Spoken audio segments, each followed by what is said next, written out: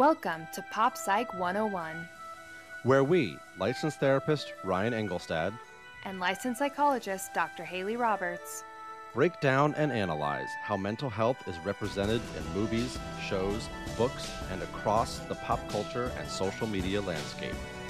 We will determine what lines up with real life and what is just pop culture fantasy. This is Pop Psych 101.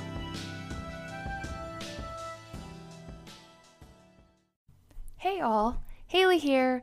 We have a great episode for you today. There's only one problem. When we recorded, I had my microphone settings wrong, and so the sound is not great and it's a little hollow.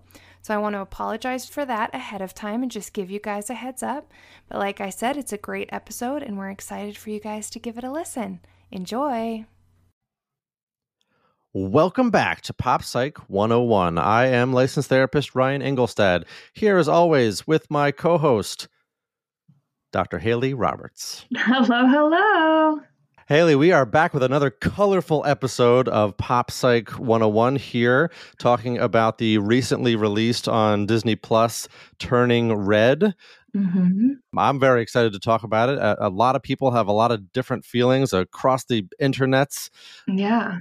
But before we get into the movie, this movie is set in 2002 in Toronto, Canada, and really plays into that like post-millennium vibe and music and clothing and trends and language.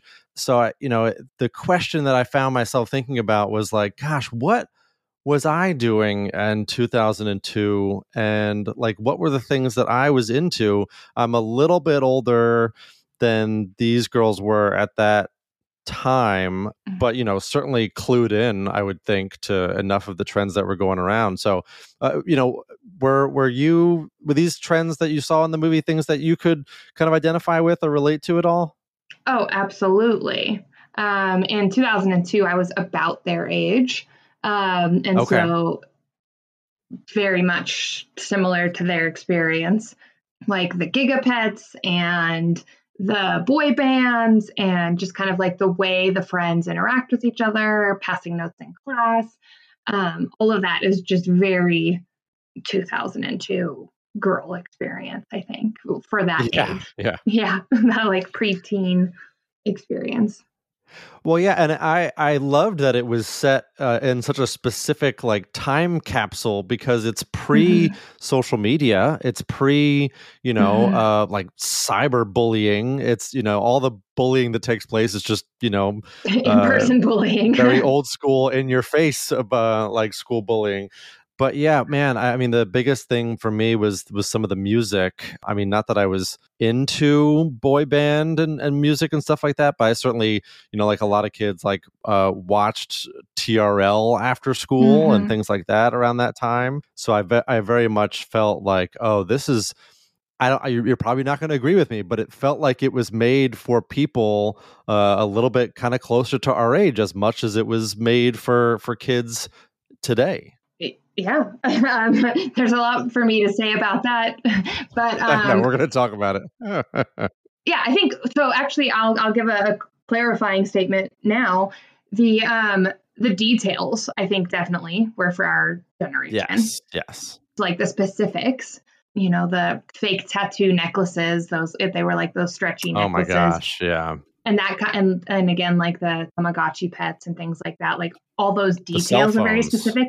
The only thing I think that was missing was that little like S-shape thing. I don't think anybody drew that at any point. Well, was that just an American thing or was that a Canadian thing too? I don't know. It swept the nation here. I would be surprised if it didn't make it just north of the border. We were all drawing those S's in our notebooks. Yeah, that's so true. Funny. But yeah, I definitely was super into Aaron Carter and the band NSYNC. Okay. I had like 27 posters of Aaron Carter in my room or something like that. Like roof and everywhere. I was so in love with him. Yeah. And then I totally understand the boy band thing because I was like an NSYNC girl through and through.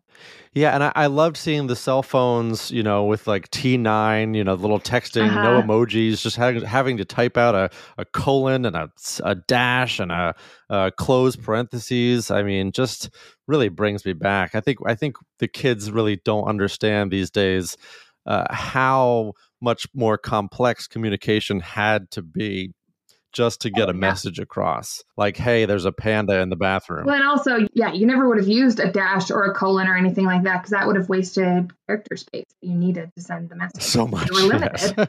Yeah. We could only use a certain number of characters. That's right. Back in our day, you only had so many characters you could use per text. So funny. And it was less than a tweet. Yes, yeah. But as a parent now, it's like I kind of wish my daughter wasn't having to grow up in the times that it's like, it was not so bad when if you wanted to text someone, you could only text one person at a time. You didn't have to get sucked into accidental group chats and Twitter threads and all these kind of crazy things that are our social media has brought upon us. But there's a lot of things too that are benefits from it. Of course. Yeah, so a love letter to 2002 for whatever that was worth. When people, and hopefully we're able to be going back to live concerts. I don't know if your comfort level is back to that point, but I'm excited to be able to return to live music scene soon as well. So seeing the girls, really excited about it. Yeah, I literally thought that while I was watching it, where I was like, oh, I miss concerts like this. Like, they're so fun. Well, yeah. Just like that energy. I also I recognize that I'm getting old. The chances are that energy will never come back.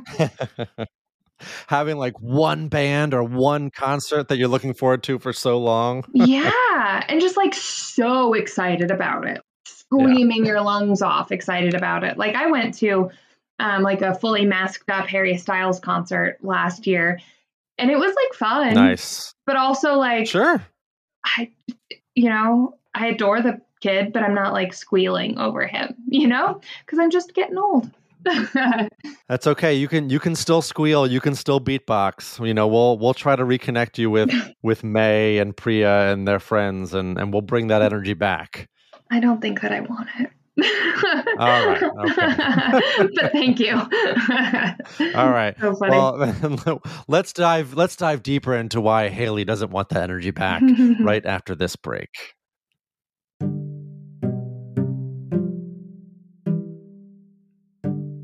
Hey everyone, Ryan here. No ad this week, but a quick request. We would love to know where you follow us, so if you wouldn't mind taking 10 seconds while you're listening to today's episode, reach out to us on your social media of choice. Say hi, say what's up, request an episode topic. We would love to hear from you. And now, back to the episode.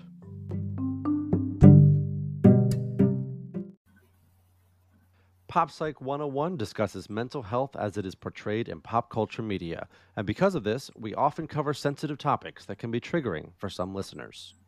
We also delve into the characters and plots of these stories, and therefore, spoilers abound. So please, use your discretion as you listen to the rest of the episode. Turning Red is a 2022 American animated fantasy comedy produced by Pixar Animation Studios and distributed by Walt Disney Studios Motion Pictures. It was just released. Well, we are recording this on a couple days after its release. The movie follows Mei-Lin Mei Lee, a 13-year-old Chinese-Canadian student who transforms into a giant red panda when she gets into a state of strong emotion. And this is based on the director Domee Shi's some of her own experiences growing up. So a really interesting story, one that we were talking about before we started recording, is not a story that we get very frequently. Like, I was thinking, this age of child development is not often an age that you see on screen. Usually you get that sort of 6 to 8, 4, 5, 6, 7, 8 range. And then you get some of those older teens, like you and I were talking about Onward. Onward feels like a little bit older. Yeah, there's nobody between the ages of 13 and 16. Yeah, that's what I was feeling like when watching these girls. I was like, oh, this is such a unique like time in childhood with very specific challenges. Yeah. I think what was very interesting, so in one of my favorite Pixar movies, Inside Out, at the end of it, there's a moment where one of the characters says, like, what does this button do? And they like push a button, and the button, I think, says puberty. It totally does. Yes. And I always thought that they would come out with a second Inside Out about puberty, but I'm wondering if this is kind of how they are doing that. Well, I think there's still time. I would love a second Inside Out. I loved Inside Out. Well, because but to your point here, it's like, those emotions that are coming up in this age, right? This time of development and just time in a child's life. It's all of these new experiences. And obviously in Turning Red, they use this sort of metaphor of turning into a giant red monster, as May says, when she first turns, to kind of create this metaphor of what it's like to kind of be out of control of your emotional, or in some cases like physical experience or physical development. Yeah. Well, and I also think like you have at that stage in your life, you've kind of like finally figured out like, okay, awesome. Like when I'm feeling frustrated, this is how I communicate it. Or like when I'm feeling sad, this is what I do. And then puberty hits, whether you're male or female, and it like throws so many new chemicals in there that it like has the same types of feelings, obviously, because all humans have them. But now it makes them so much more intense and like so much more kind of out of nowhere. And then as we as adults know, like once you kind of get through that stage, again, you relearn how to manage it. You relearn how to react to it, how to engage with it. And also like the chemicals kind of settle out again as you get older. Oh my gosh. Yeah. Yeah. Well, yeah, I think you made a great point because, right, it's like an 8th grade is such a unique time, specifically in life of like education too. We see as we're introduced to May, she's like killing it in her grades and flute and her friend group, and she comes across as so confident. She's kind of got everything together, even though she's deals with her mom and running the temple, the sort of family business.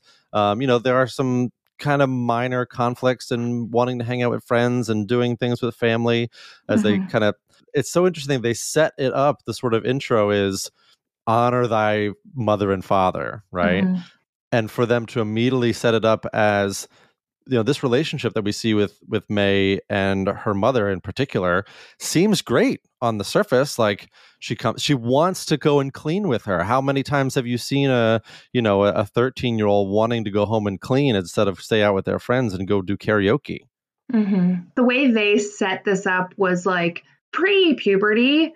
Everything is totally fine and like great. And then puberty hits, and that's suddenly when the child starts asserting their independence, which like, no way. Like you said, like what 13-year-old? That's not exactly right. Yeah. And like there's certain things like she supposedly had never even like noticed boys before, but like what 4th grader doesn't have a crush? Like what 3rd grader doesn't have a crush? Totally fair. And so I think that kind of like kindergartner. My daughter will tell you all about the boys that she sees in kindergarten now, which is horrifying. But yes, it starts early. It's lovely, which we could, talk about that a lot in the like political sphere of how children notice relationships and notice gender and notice things like that from a very young age. It's not something that only happens as teenagers, right? I think sex ed generally starts getting taught in like 6th grade. A lot of girls a lot of girls have already had their periods by 6th grade. So like, unless maybe it starts earlier than that. I don't know. But like, oftentimes we almost wait too long to talk about the experience of growing up. Yeah, I think that's a perfect transition because, we jump forward a little bit as May, she has the crazy nightmare when the panda basically shows up that first morning, right?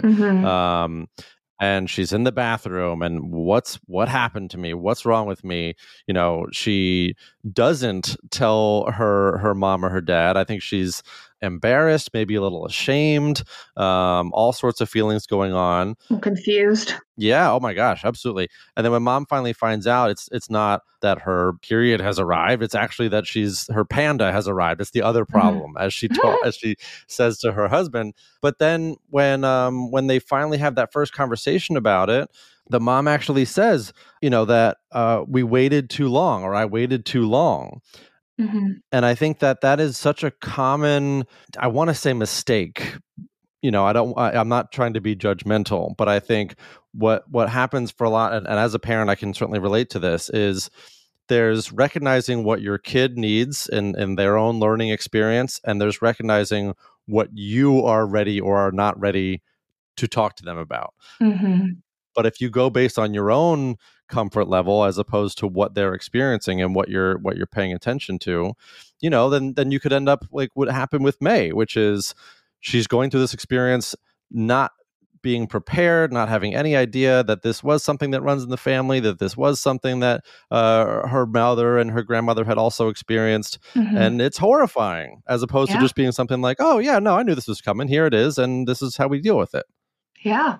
And I think particularly in our culture, if your child does bring questions to you, they've already been thinking about it for a long time. Like they don't just like, oh, I have this question about my experience and bring it straight to most often.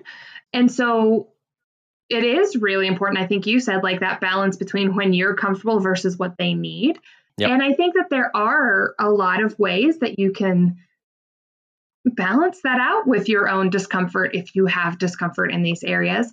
Particularly, we now live in the age of the internet. So like you almost need to be more careful, because before, when like Johnny in your class would tell you something about like puberty or sex or whatever, you would be like, okay, whatever, it's Johnny. But now they'll go on the internet and they'll think that that is the actual truth, and we don't know where they're finding things, what they're finding, etc. And so it almost is more important to give them information sooner rather than later, or a place for them to turn to. So for example, you get a book on puberty or something like that and you give it to your child, and they may be like, oh, I don't need this, I don't care, and you say like, okay, well, it's here when you need it. They'll go to it when they have those questions. Like they'll be like, oh, I have that book and it's in my room, and mom and dad doesn't have to know that I'm looking at it. And even if you gave it to them, quote unquote, too early, they won't use it until they're ready to look for it. That's right.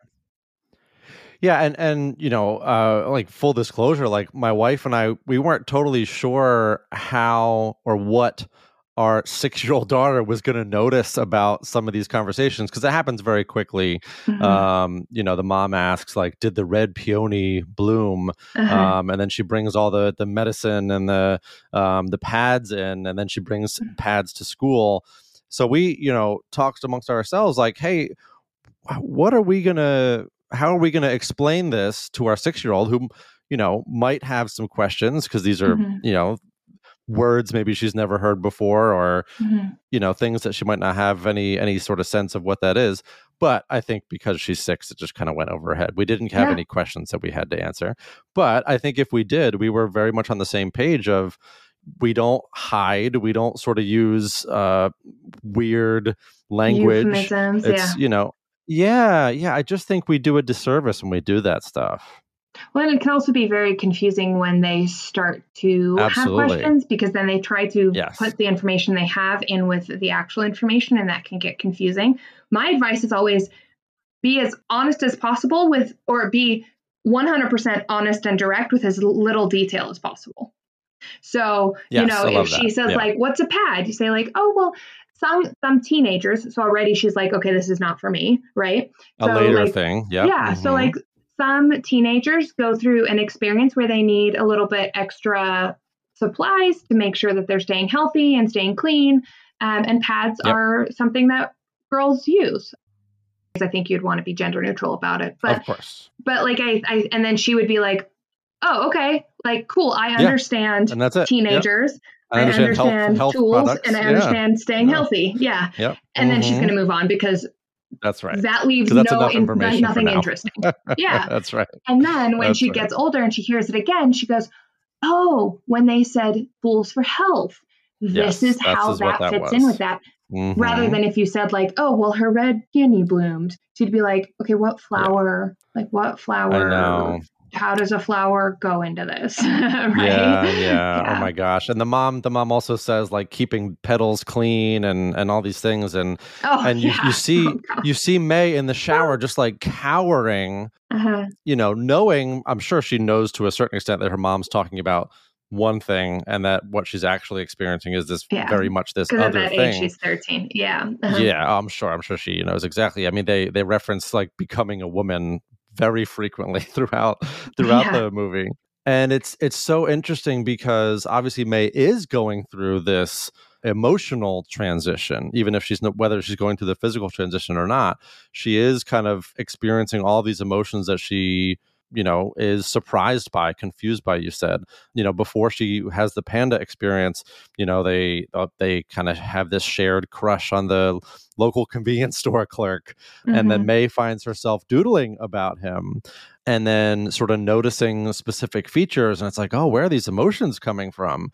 And I really like that the way that they sort of illustrated that growing sense of awareness, because I do think that that's one thing for this sort of like preteen age of like, oh, like I didn't realize that this was how I felt about this until my mom is looking at my diary and oh my gosh, now I'm embarrassed. Oh, wait, why am I embarrassed?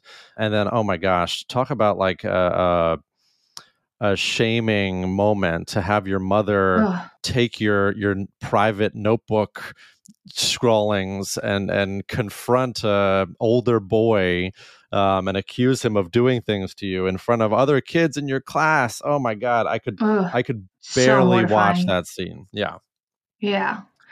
What I think is so fascinating is how in this movie they were able to maintain that they have a really good relationship while making the mom not likable the whole movie. Like usually if a mother or a father in a movie is unlikable, it's hard to believe that they're a good parent and that there's a good parent-child relationship. But in this movie, there's a fantastic parent-child relationship. And also at almost no point is the mother likable. She's just like repeatedly like mortifying and then aggressive in ways that is a lot. And then she's embarrassing in other ways. And then I guess at the end, but like by the end, it was just like, everything was great. Sure. But yeah. Yeah. So, it really is. So mom and dad, so now we're dealing with the red panda and we learn all about the history of the family. And this other sort of tragic thing, which I think, is a sort of another example of sort of how parents can kind of bungle this time in their children's life is, they say it's just temporary, but they put her in this empty blank room, this sort of implication being like, well, your emotions are going to come out and you're going to destroy everything. You can't be trusted. Yeah. Oh my gosh. Just for a child, May is still a child, to essentially be told that, and she overhears them, her mother say something pretty devastating as well. This sort of sense of like, no one can see her that way, and like I didn't want this for her, or like something like that. Yes. Yeah. So then it's like this shame of if your emotions are coming out, it is a problem, and it is something that must be like isolated and hidden. What this movie did a really good job of doing is showing how there is the shame and the like hush about emotions, while also being really like validating of emotions, which I think is how we were taught to handle emotions growing up around that time, which is like, it is okay that you're angry. Just stop being angry, So there was this validation, but also like, don't do it. Yeah. Or like, it's okay that you're sad, but like, here's how you stop being sad. Or it's okay that you're nervous. Here's how you stop being nervous. Right. Let's stop crying. And yeah. Like, take a deep breath and talk to me calmly, which again, totally fine. However, the way that we say it sometimes can undermine the acceptance of it. So, right. It's invalidating. Yeah. I think I've used this example before, which is when a child comes up to a parent and they're crying and the parent says, "Don't be sad." Now that's a loving, technically validating moment. Sure. However, what you have told your child in that moment is this feeling that you're having, don't do it. And the brain doesn't know how to separate, don't fail your class, don't hit your brother, don't be sad. Your brain doesn't know how to tell those apart. Mm-hmm. And we put them all in the same category. And then oftentimes, like you just described, like parents are humans, and the way that they try to manage it, putting her in this empty room, just reinforces like how bad it is. Yeah. Which is supposed to be helpful and is lovely that they are such a great family. It's just a bummer how they do it. Yeah. And I think, and this is sort of like the phrase that they use, that there's a quote unquote, there's a darkness to the panda, right? This sort of implication that if you let your feelings out too much or too often, they sort of become too much for you to handle. And this sort of overarching lesson being like, you have to kind of keep all that stuff inside. Like you got to clamp down and be in a room with no colors. This sort of sense of hiding all of that stuff. And I think it's really, really damaging because, obviously you and I are therapists and we talk to people about, when did you learn that your emotions when did you start assuming that your emotions were too much for other people to handle? I can't tell you how many people I've talked to where it's like, oh, well, I don't want to tell, my husband or my wife or my partner or my parents or my kids or whoever what I'm feeling because I don't want it to be a burden on them.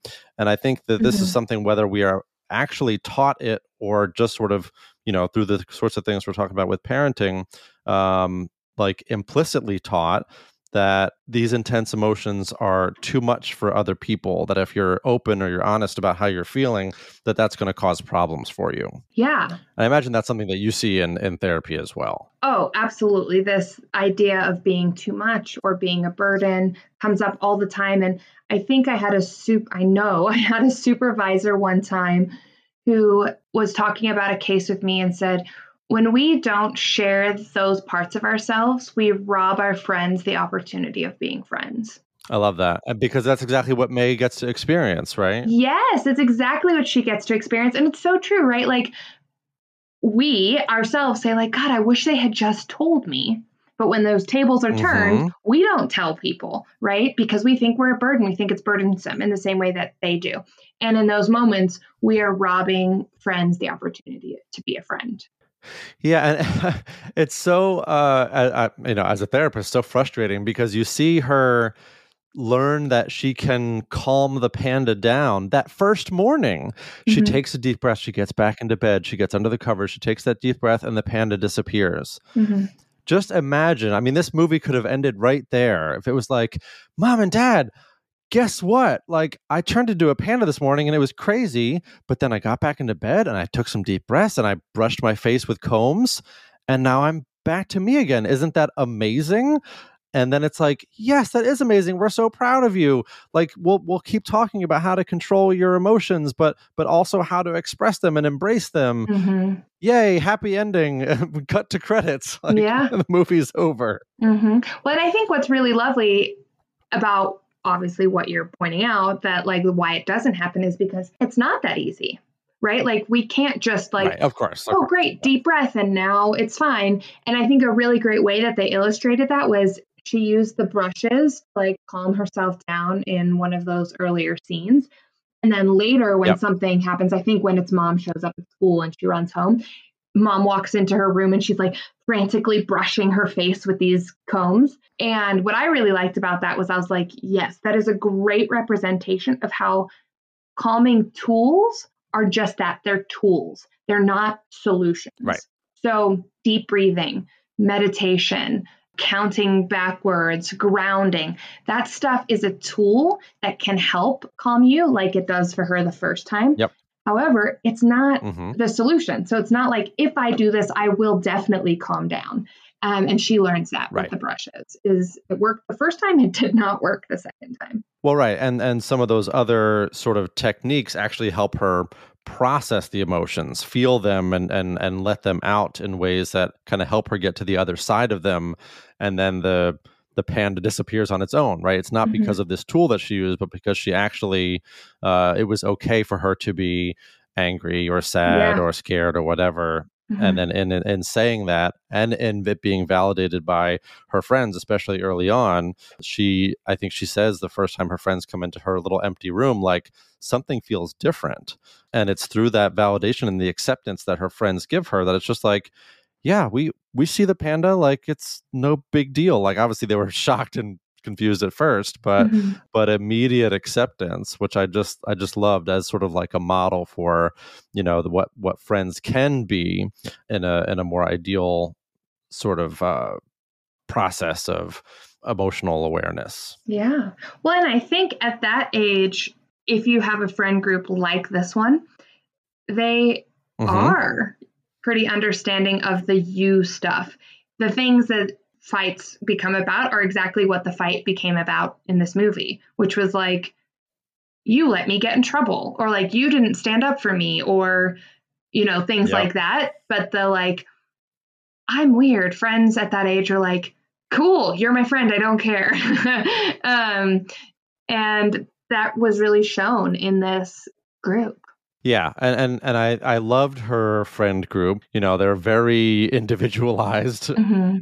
Even if we didn't get a lot of picture into their lives, into their experiences, I think we get enough of their, idiosyncrasies to see like they are obviously so supportive and encouraging of one another, no matter what their respective interests and things like that are. Yeah. And of course, they have shared interests as well, especially with Four Town, right? Which felt like a really great generic boy band name that reminded me of several obscure boy bands that existed during that time. I thought it was the question that the mom asked was like a very legitimate question of like, why is it called Four Town if there's 5 of them? And I was like, that is such a good question. What a great adult response to something. Yeah. When she asked that, I was like, oh, you're right. Whereas like the teen response is, ugh, mom, which is an appropriate teen response. Yeah. Of course. Yeah. Yeah. And I think, that's another of those like classic, parent-child examples of, like, oh, a thing that you're interested in, or a thing that, and May didn't even express her own interest in the band. It was like, oh, some kids at school like them. Yeah. Well, I think one thing that does kind of show up with this, like her kind of brushing it off on like, not me, but them, is that there is this pressure to be perfect, right? She says in the mirror at one point something along the lines of like, you're the love of her life, or like something like that. You're the most important thing to her, or something like that. And now I want to be very aware that like there are obviously cultural expectations and traditions and family patterns that I can't speak to. And I don't believe you would say that you could speak to them either. Nope. However, in general, there also is this sense where like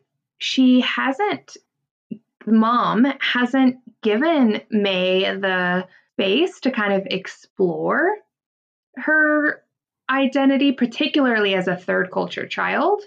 And a note that I took was actually later on in the movie, but I think it applies here now, is this theme of parents taking a child's choice personally. And so like my daughter would never like this pop trash. Well, yeah, they would, because they're young and that's what's popular now. Like it's not for you, mom. Just because you think that like hanging out in the temple together is fun does not mean that your daughter thinks it's fun. Yeah, and I was glad that you went back to that scene, because that was a note that I made as well, that this was such an interesting example of how a shaming event can sort of like initiate some really damaging self-talk, right? So that was after the mom confronted the boy in the convenience store, right? And May, is screaming into her pillow in her bedroom and talking to herself in the mirror. And she calls herself a sicko. What were you thinking? Yeah. Why would you draw those things? So she's taking what she loved and what she was excited about. And then after this experience with her mother is hating herself, is really mad at herself for letting herself feel those things. And then in conjunction with that is this sort of inner dilemma with her honoring her mother in particular, right? She's tearfully apologizing to her mom in her bedroom and, sort of talking about, how, you are her pride and joy, act like it, all these things. And it's just like, man, like if there was ever a moment where it's like, I wonder if her Toronto 8th grade school has like a school counselor that would not into hear about the panda stuff going on and be like, hey, May, why don't you come and talk to me about what's going on with all this panda stuff I'm hearing about? That's so funny. Because it's just there's so much happening that's not going to be resolved by the fight with the pandas at the end of the concert, that there are things that are going to need to be dealt with for a while, probably. And also what you see in those scenes is the pressure of a parent suggesting that their child may be infallible as well. Like that actually is pressure on the child because clearly they're human and they are fallible. And so if a parent, which her mom does, it's like, basically she's like, clearly this is the boy's fault because you would never do that. And she says it at another point at the party. She goes like to the friends, like, clearly this is you guys because May would never do that. Now, yes. I love a parent that automatically wants to be on their child's side. I love that. However, like, you have to remember that your child is a human. Like, they're going to grow up. They're going to make mistakes. They're going to have questions. They're not going to want everything that you want. And so really kind of allowing space for that can be really hard as a parent, because what we've been told is that if something makes you nervous, just control it, right? So if you feel nervous about your child having to grow up in this world of boy bands and social media in a few years and et cetera, like, you're going to want to control it by being like, be here at this time, get these grades, do this activity, come home, clean this, talk to your dad, talk to me, have dinner, right? And the more you try to control it, whether it's the red panda or the more you try to control it to your daughter, the harder it is to control, the less control you have. Yeah, and they test her, right? Oh, well, you claim you can control the panda. Okay, let's put you through the ringer. Let's show you your second grade spelling test and your or your second place spelling bee trophy. The cute kittens. And I think this raised another very interesting theme that we got, which is the sort of idea of negative emotions and like joyful or loving emotions, like all being sort of equally dangerous in the sense that they brought the panda out. And I have to imagine that you had thoughts about that as well, because I know we run into like quote unquote negative emotion frameworks all the time. Yeah, I think that no emotion is negative or positive. It's only or bad or it's only how it engages with your world, right? Like if you are confronted with a bear, I hope you feel fear because that's what's going to keep you safe. That's right. So my reaction to that was, I was like, how sad would life be if we were calm all the time? Yeah. If you can't be excited at a box of kittens, when can you be excited?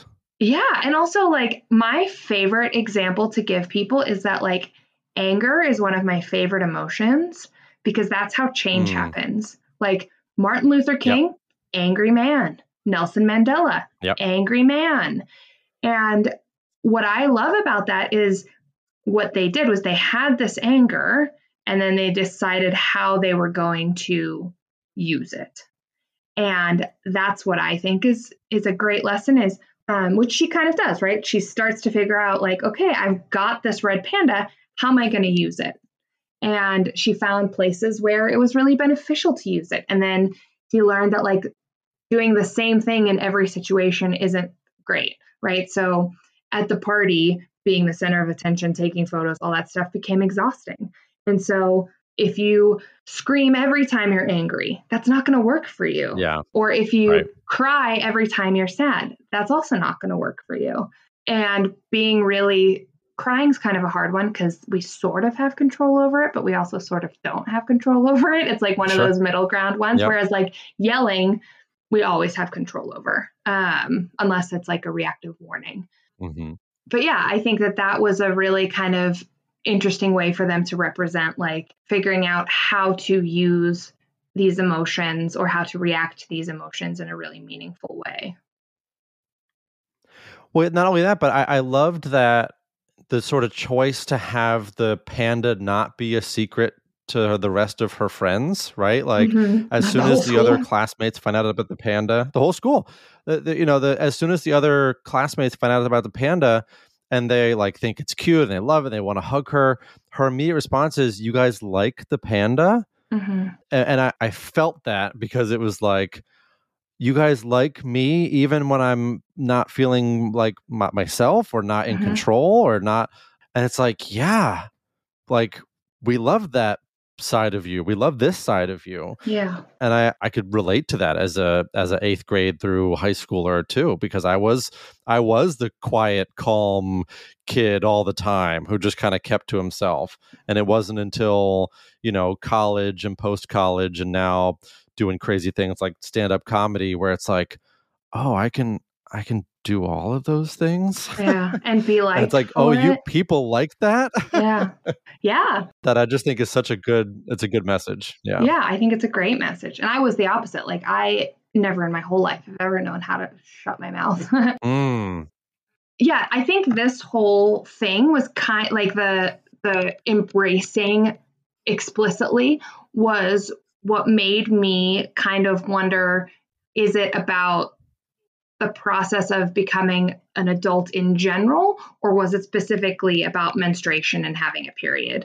Because the director, I believe you said that she was like, I really wanted to create a movie that would let people talk about menstruation and periods. And to me, the first 5 minutes of the panda situation was very period centric, but then suddenly it explicitly became not about that. So it was shocking to me when you said oh, that's the intention, was because I was I felt like it took a sharp left turn to just general growth experience, general puberty experience. And I know obviously we can extend the metaphor to a comfort with talking about periods and not being embarrassed about them and things like that. There was actually a post that I saw on Instagram the other day where a teacher said that in class, a 14-year-old girl held up a tampon and just silently waved it, and the teacher nodded to her so she could go out the room. Oh, yeah. One of the boys spoke up and said, did she just wave a tampon in the air to ask to go to the bathroom? And the teacher was like, I got ready to be defensive and was like, yeah, so? And the teenage boy responded, that's the coolest thing I've ever seen. Yeah. And I do think that not everywhere, and stories like this make us think that it's happening all the time, but it's not. But I think that in our culture, we are getting more comfortable with this is a natural human experience for minimum half the population. And the importance of accepting it, if not embracing it. I kind of feel like it should be, we don't embrace needing to go to the bathroom pee. So I don't think we should need to embrace going to the bathroom to change a tampon. But that's kind of where I'm kind of getting off track here a little bit. But that's kind of where the that intense embracing of the panda made me think oh, it's just about the human experience in general. Yeah. So yes, the director did say, she said, I just wanted to give this movie to that 13-year-old me who was very confused and never got the talk from her mom, and who was in the bathroom freaking out like May is in the movie when she first turns into a red panda. My hope is that this starts those conversations and that we can eventually just normalize talking about puberty and menstruation and not feel so weird about it. Mm-hmm. But until then, please watch this entertaining movie about a red panda running through Toronto. So I think this is kind of touches on your point, which is that they get up pretty close to having a very frank and honest conversation about what this experience is. And then they follow the red panda running through Toronto. Mm-hmm. So then I guess, so what she said was like, I want to suggest that we can have these conversations, which I think she absolutely did. She didn't have the conversation. Yeah, oh yeah. She suggested that we can have the conversations. Yes. Yeah. Yes. That's great. And if we're looking for a place to start and a place that still encourages conversations about managing and regulating our emotions and embracing our feelings and our experiences, that this is a really good place to start. That, I think there's, and I sort of talked about this up front, that people have a lot of different feelings about this movie. Mm-hmm. I was going to say hot take. Yeah, well, it's and for different reasons, right? Whether it's like, is it addressing the sort of period menstruation experience enough or not at all? Is it quote unquote representing a wide enough scope of people? All these sorts of things, and I think what gets lost is this just experience of this time in your life as a 8th grader, as a 13-year-old. Is a crazy one. And that, if nothing else, what this movie does is it takes things that are crazy about that time in our lives, and it makes it obviously, it's using this sort of like hits you over the head with this turning into a red panda metaphor, but it also, I think, makes it very accessible. And I think that's why I really liked it, which was I was able to kind of follow the threads, and I don't know, I was consistently engaged with what they were doing with May's emotional experience. Yeah. My hot take was going to be, if you want a movie about emotions, go watch Inside Out. I, as totally. you know, but our audience does not know, was not super entertained by this movie. It took me about 3.5 hours to watch it because I kept on pausing it to go do literally anything else. Like I organized my kitchen drawer at one point, not because it's a bad movie by any means. Like I think it's a very good movie. My take on it is that it's not meant for me. Like I was like, okay, this is a children's movie, which obviously like all animated movies essentially are, but there's just Pixar and Disney Animation Studios have done such a good job basically over the last 20 years of making animated films for everyone, that now obviously I fall in the like meh category of people in this movie, so this is my opinion, but so when a movie to me is like just all right, it falls on the lower end of their movies because all their other movies are so good. And I just kind of personally feel that like Pixar lately is not living up to their potential. Yeah, and look, I mean, it's a good problem to have because it means your standards are so high, and movies have been so incredible that even a very solid movie like Turning Red can feel like, as you're describing it, sort of feel like it's missing something. If you Google search Turning Red, there are absolutely wild reviews and controversies around, people who don't feel it's, it's too limited in scope. Let's say was a very particular negative criticism. Let's just be direct with that. That was a racist review. Yes, 100%. So this one gentleman, apparently because he couldn't see himself in the movie, felt like it was not for him. But if you can't watch every other movie for every other person, I know. Well, right. Like if you can't watch a bunch of eighth graders go through awkward adolescence and say, I recognize myself in some of this experience, then you're not watching the movie. Because I watched that Tyler's birthday party, and oh my gosh, I was at that birthday party. Yeah. I was probably in the corner. And Tyler is so relatable. Yes. Well, right. So Tyler, who's, he's portrayed as a bully, but he also like clearly has these other sides to him. Because humans are dynamic. Yeah, he wants to be a part of the panda experience. He wants to be popular. He wants to be liked. He's also a third culture kid because at the party, when you hear his dad talk, his dad has like a Caribbean accent of some kind. Mm-hmm. Yep. Yeah. So and I think that's one of the things that this movie does really well is that it's very diverse, right? You could look at all the kids in the class and you could find yourself somewhere. Not that that's necessary, but that's why I found these particular criticisms so surprising because, whether you literally saw your face in the party or not, I mean, these experiences are very relatable. So this is so funny. You know what it feels like? It feels like if somebody watched the original Robin Hood and would be like, I can't relate because I'm not a fox. Yes, sure.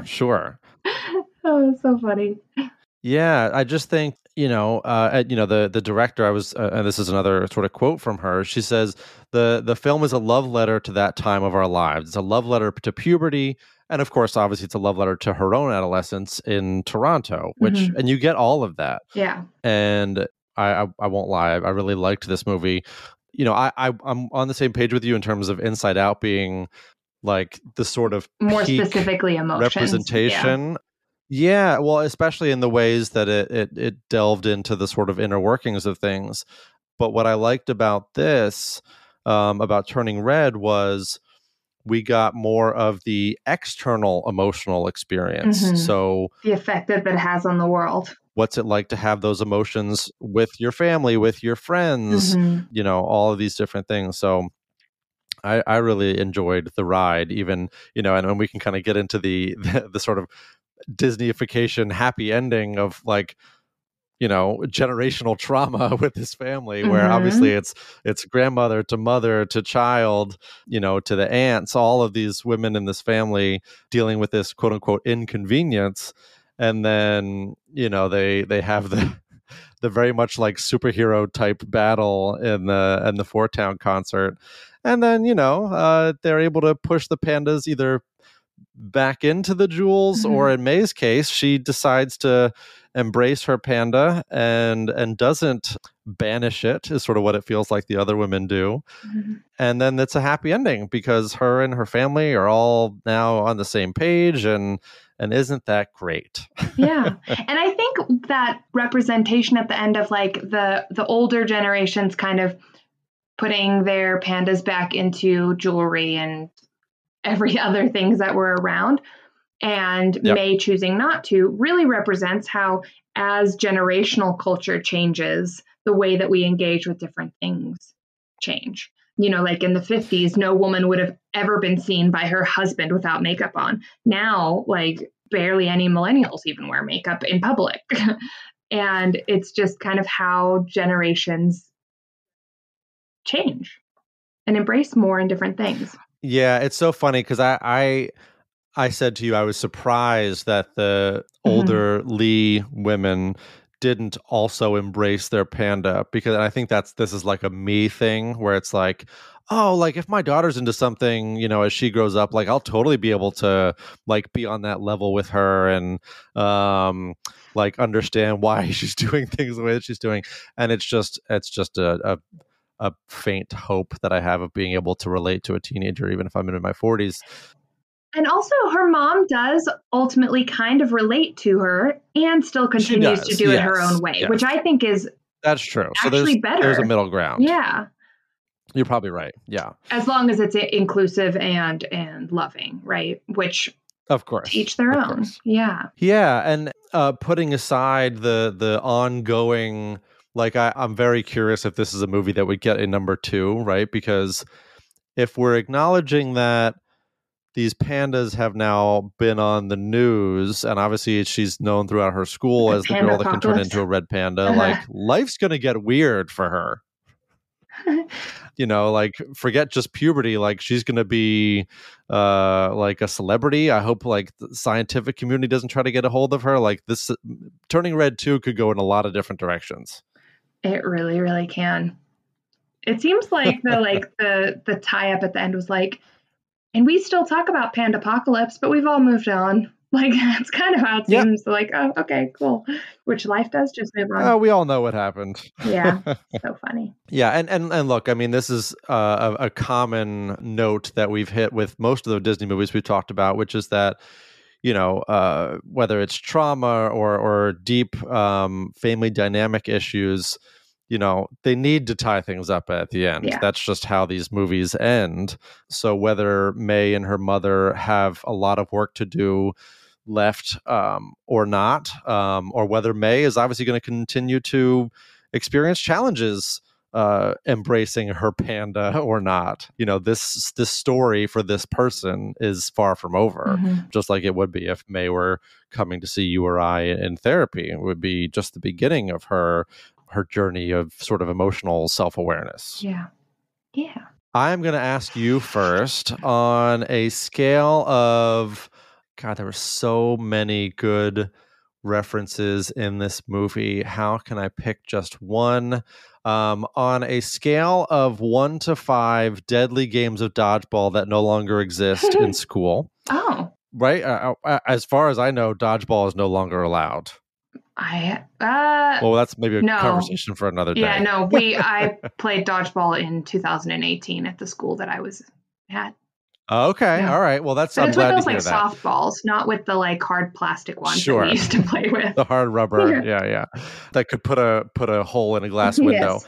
So on a scale of 1 to 5 dodgeball games, how accurate did you find Turning Red, Haley? I found it like a 3.5 to a 4 dodgeball games accurate. And the reason why is because I think there was a lot of obviously great stuff that we've talked about, this idea of how shaming emotions can make them harder to deal with, and how a parent-child relationship can put strain on both the parent and the child. The process of puberty in general, I think they did a pretty good job. I think there were some glaring issues. Well, I also think they did a really good job with third culture identity exploration, right? Like wanting to like the boy band and the soap opera, right? And mom not really understanding that. And I think there were some glaring issues as well. So this everything was fine and then one day everything changed. That's not how it happens. And I think the way that we talk about puberty in our culture, that's how we suggest it happens. They even kind of did that in Inside Out, right? Which they hit this button and now it has started. Whereas the actual process is that it's this slow growth into chaos for a while, basically.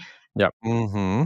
I also kind of felt that obviously the just kind of tying a bow on it at the end always kind of just throws a wrench into representation of those things. I don't think that while they did explore third culture kid identity stuff, I don't think that they kind of processed that effectively enough. And then there were also a couple moments where there was social struggles, whether it was she got in a fight with a friend or she was getting bullied by that kid at school or things like that, that it was just kind of brushed over fairly easily, either because we're at this concert or because you're a panda, that I think really undermines what is sometimes usually the largest struggle of puberty is your social relationships. And I think that is really missing from this experience. Interestingly enough, the positive emphasis on social relationships is very much there, but unfortunately, it's not that simple. Reactions, thoughts? Yeah, well, it's interesting, because one of the characters that we hadn't talked about that I wanted to give a shout out to on the sort of accuracy side of things was May's dad, because throughout this story, he is, trying to feel May out in this experience and validate her, kind of give her exactly what we're wanting, Mom. Yeah, he's so good. After she turns into the panda, he says, red is a lucky color, and sort of hey, it's going to be okay. And he kind of when he sees the video of the music video she made with her friends when she was a panda, he's just like, this is so great. Like, you're doing such amazing things with this experience. And then, he acknowledges, I told you your mother was big as a panda. And like, well, not that big. And he's a chef or at least a very good home cook. Like, I just loved that representation because I think that is both so important. And in many cases, you do get different parents who respond to the emotional ups and downs of their kids in different ways. So I think that in particular, I liked that representation, and the accuracy of that felt really important to me. You're so right. And he had such a good acceptance line. Yes. So he said, sometimes you just need to make room for it and learn how to live with it. Which I was like, yeah. That's all she needed. We all have these experiences that we would ideally have go differently. However, like, not in our control. So how do we want to live with it? And not live with it in a resignation way, but live with it in an active. Yep. So, on a scale of 5 doodle notebooks, how entertaining did you think Turning Red was? So I asked my daughter, because we watched it together, as soon as we were done watching it, sort of what her rating was. And she gave it a 4 out of 5. Okay. And I think I'm on the same page with her. One of the things I really liked about this was how funny it was. Like, I was rewatching it today, and the argument between May and her mother when May's mother is the giant panda and May is the little panda, and she says, I lied, I'm not your little May anymore. And this conversation felt like a really good representation of like a parent child confrontation as well as a really funny and poignant moment, because May says I like gyrating, and she shakes her little panda body. And I loved how they handled this sort of confrontation that can happen between parents and kids, because even the mom when a giant panda coming in to break up the concert felt very accurate to me, like a mom breaking up a party that she didn't know was at her house. I just like, man, this feels so close to something that I've experienced, that I just really liked it, and I thought it was funny. Now, why it didn't get a 5 for me is that I think the thing that Pixar and Disney to a large degree often hits maybe a little bit harder is, like, I think we sort of identified that the more this movie moved into like the panda story, and the less it dealt with like some of the real raw changes May was going through, we lost something there. And I think that's where I lost something a little bit as well. I agree. That's why it's not a full 5 like an Inside Out or like a Coco. I'm thinking about other movies from Disney Pixar where I was just like in tears. Yeah. And I think it's some of those other movies did that a little bit better, but that's not, again, for me, that's not a mark against this movie. I think this is a different kind of movie, and that one that I still really liked. Yeah, I think exactly what you just spoke about is what led me to be like, oh, this movie is not for me, because it became more about like this girl who's a magical panda, and I was like, okay, that's fun and cute, sure, right? Because it kind of seemed like it left the metaphor. Yep. So like what I think, and it's what you just described, like what Pixar and Disney Animation Studios do really well is having either details and metaphor that are so relatable to adults that even though it's a child's movie, it's still a movie for adults. This one, I felt that like it started that way, and then, like you said, kind of went into that storyline. For me, it was still fun enough, even with the giant panda battle, that I was still interested and I was still engaged. So yeah. Did you watch it with Bryn? I did. Yeah. I think that plays a huge role. Right, because she was up and dancing and she was laughing. Yeah. And I think that something about that makes it a little bit of a different experience. Oh, yeah. Because I could never turn on Mickey Mouse Club and watch it by myself. But if my niece and nephew are watching it, like, I can watch 2 hours of it. Sure. Yeah. Yeah. So I think there's something there. Yeah. Awesome. So thanks for another episode, and please check us out again next week when we come back with something new for you. Bye. Bye.